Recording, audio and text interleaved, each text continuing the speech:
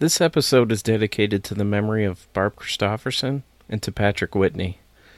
I didn't know Pat all that well. He was my sister's brother-in-law, but he was one of the kindest people I have ever met. It wasn't long after Mom died that he was diagnosed with cancer, and on July 4th, his battle came to an end. I dedicate this episode to Mom and Pat, because we could all use a miracle, and this story just happens to be one. What you need to understand is that Brazil is weird.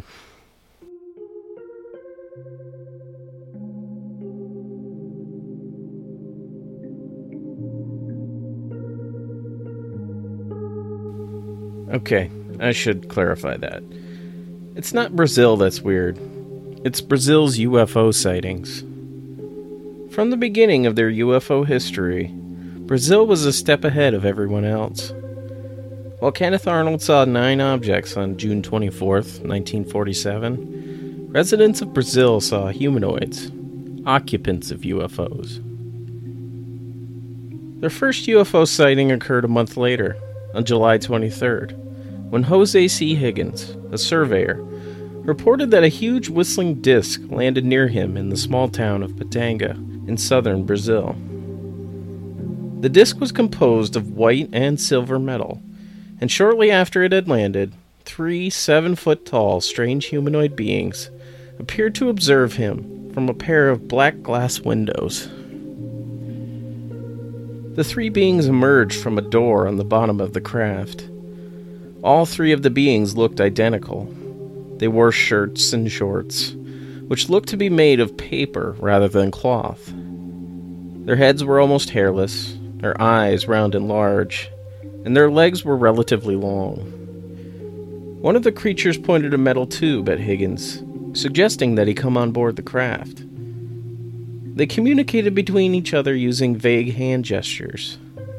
When asked where they came from, one of the beings drew what appeared to be a large circle representing the sun. The beings called it Alamo. They continued to draw 7 other planets orbiting around Alamo, and pointed to the 7th one, calling it Orke. Higgins expressed his desire not to go.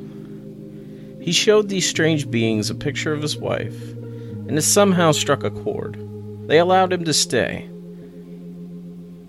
From a nearby forest, he looked back and saw the humanoids playing like children, jumping in the air and throwing enormous stones. They frolicked in the clearing for a half hour before re-entering their ship and leaving. A handful of additional humanoid sightings were reported in Brazil in the years that followed. A man named Rubem Hellwig witnessed a football-shaped object the size of a Volkswagen land in 1954. 2 occupants emerged with brown faces and fair hair, and they attempted to communicate with Hellwig using telepathy in a language he didn't understand. The next day, Hellwig claimed to interact with the same ship again, this time with a different crew. On November 14th of 1954, at about 3:30 a.m., a Brazilian railroad employee had an encounter with 3 small humanoid beings that appeared to be inspecting the tracks. They wore tight-fitting luminous clothing of some kind, and when they were discovered, quickly escaped to an oval-shaped craft that quickly took off. 1957 proved to be one of the strongest flap years for Brazil, and humanoids were sighted in record numbers.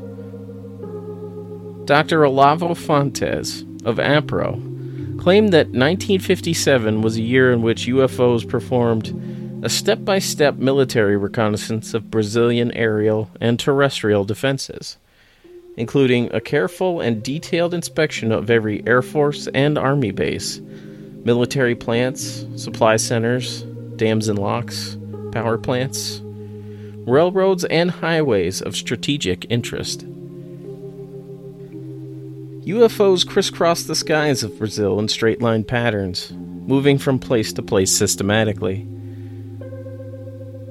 The first time they did this was in 1954, and they returned in 1957 flying in the same patterns. Olavo Fontes noted how the nature of their flybys had changed. The UFOs appeared to be more hostile. Some cases were particularly disturbing during this time period, and in the ensuing decades, Brazil would gain a reputation for having the most violent UFO sightings of just about any country. Today, though, I present to you something quite unique. The UFO Miracle of 1957 is unsubstantiated, and exists solely in a letter written to João Martins, a journalist from Brazil. In the late 50s, he began to write about the country's incredible UFO accounts, and struck up a friendship with UFO researcher Dr. Olavo Fontes. In response to an article in the magazine O Cruzeiro, Martins received a letter from a woman who bore the alias Anásia Maria. Her Portuguese was unconventional, but she told a remarkable tale. My name is Rob Christofferson, and this is episode 3 of the Our Strange Skies podcast.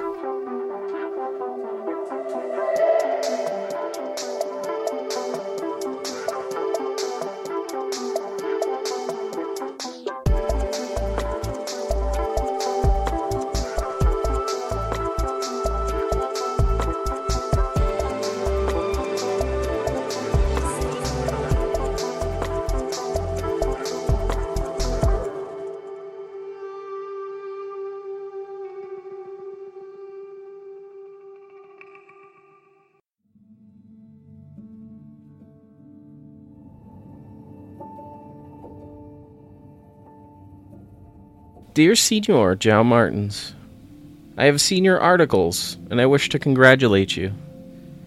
I believe in the existence of the so-called flying saucers, because I was witness to an occurrence related with them. I don't know if you are going to believe me, but I swear for everything that I am telling only the truth. I am poor but honest, and I am not going to mention the true names, and you will understand. My name is Anásia Maria. I am 37 years old and living now in Rio de Janeiro. I worked with Senor X, my ex-master, until December 1957. He is a rich man from the city. Forgive me for not giving the name. The daughter of my master was with cancer in the stomach. She suffered too much, and I was engaged to serve as a kind of housekeeper, and mostly to look for Miss Lays, the sick girl. She had been submitted to all treatments, but the doctors had said there was no hope. In August 1957, my master took all the family to his little farm close to Petropolis, hoping to see Miss Lays better in that good climate. But the days passed and nothing happened. She couldn't eat, the pains were horrible, and she was always taking injections of morphine. On the night of October 25th, I remember well, Miss Lay's pains were terrible. The injection was valueless. We were thinking that she was going to die. My master was crying by the corners, when suddenly a strong light illuminated the right side of the house, at the little farm close to Petropolis. We were gathered in Miss Lay's room, which window was placed exactly on the right side. The room was lighted only by the small table light. Suddenly it got so much brighter, as if the beam of a searchlight had been pointed to the inside of the room. Senor Hulahino, son of my master, ran to the window first and saw the so-called saucer. It wasn't very big. I have no study to be able to tell what was the diameter and width. I know it wasn't very big. The upper part was involved by a yellow-reddish light, and suddenly an automatic hatch opened out, and 2 small figures came down. They walked in the direction of the house, and another figure stayed in the hatch of the saucer. It became dark, and inside it, through the hatch, appeared a light greenish light like we see in a nightclub. The men entered the house. They were small in size. They should have been 1.20 meters, or about 4 feet in height, smaller than the youngster son of the master who was 10 years old. They had long hair reaching the shoulders, yellow-red hair, small eyes slanted like the Chinese, but of a strong green color. They had things on their hands. I think they were gloves. The cloth was white and seemed thick. The clothes were all white, but the chest, the back, and the wrist glowed.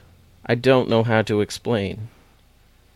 They approached the bed of Lays, who was groaning with pain, with her eyes wide open and not knowing what was happening around. No one was moving or talking, in a horrible expectation. I was in the room together with Senor X and his wife, Senor Julahino and his wife, and Adavino, who was the 10-year-old son of the master. The men looked silently at me and stopped beside the bed of Lays, spread on the bed the things they carried, made a gesture to Senor X, and one of them put his hand on the forehead of Senor X, who started to tell them all the case of Lays, the disease, everything in telepathy. The room was in absolute silence. The men began to illuminate the belly of Miss Lays with a bluish-white light, which showed everything inside. We all saw what was inside the belly of the girl. With another instrument that was making a creaking sound, he pointed in the direction of the stomach of Miss Lays, and we could see the ulcer in the stomach. That operation lasted for almost half an hour. Miss Lays slept, and they went away, but before leaving the house communicated to Senor X through telepathy that he should give a medication to Miss Lays during a month. Then they gave to Senor X a hollow ball, which was of steel, I think, and inside we found 30 small white balls. They were the capsules to be taken, one each day, and she would be cured. Really, Miss Lays was cured, and Senor X, according to the agreement he had made with those men, avoided any publicity. In December, a few days before I left the house of Miss Lays, went back to the doctor who verified she had no cancer anymore. I just left the house, but made the promise to keep absolute secret about the case. However, I am telling you about it, and I ask you to keep the secret. If the case is mentioned in your articles, there will be no consequences, because I will never disclose their names. However, I swear to you that everything really happened. My darling Lays was condemned to die of cancer of the stomach, and almost at the end, she was saved by an instrument that looked like a flashlight, that emitted some rays that took off the cancer, and she was cured. And those men have done many things of this kind to the people of the Earth planet, to show us that we must have no fear of them. They saved Miss Lays, and in the same night went back to the saucer and were gone forever.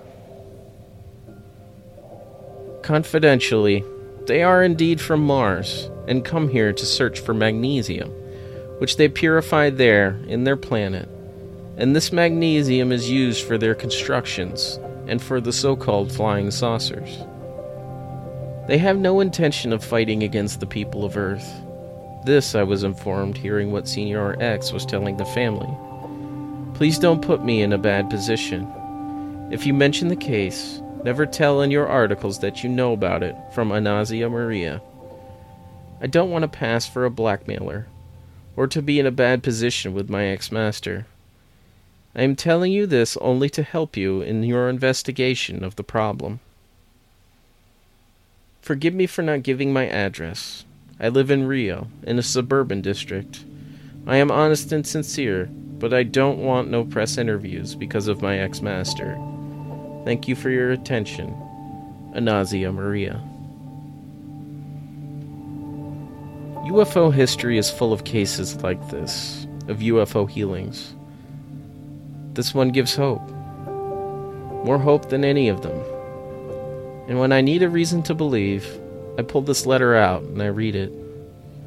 I feel like we all need a reason to believe sometimes.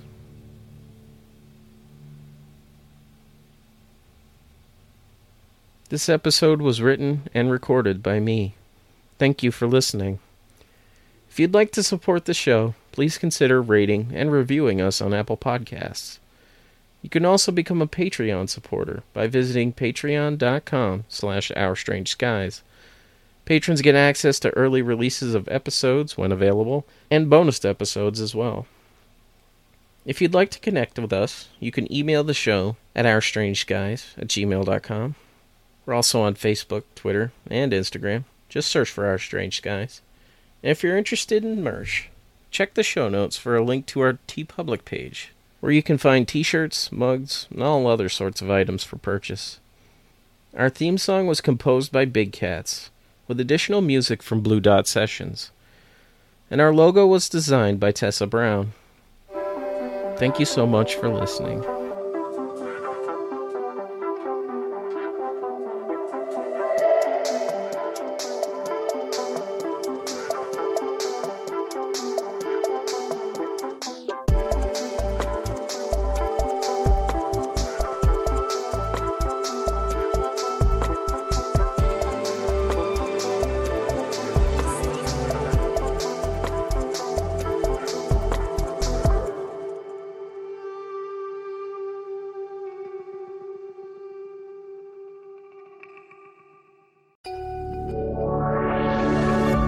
Duvid Media.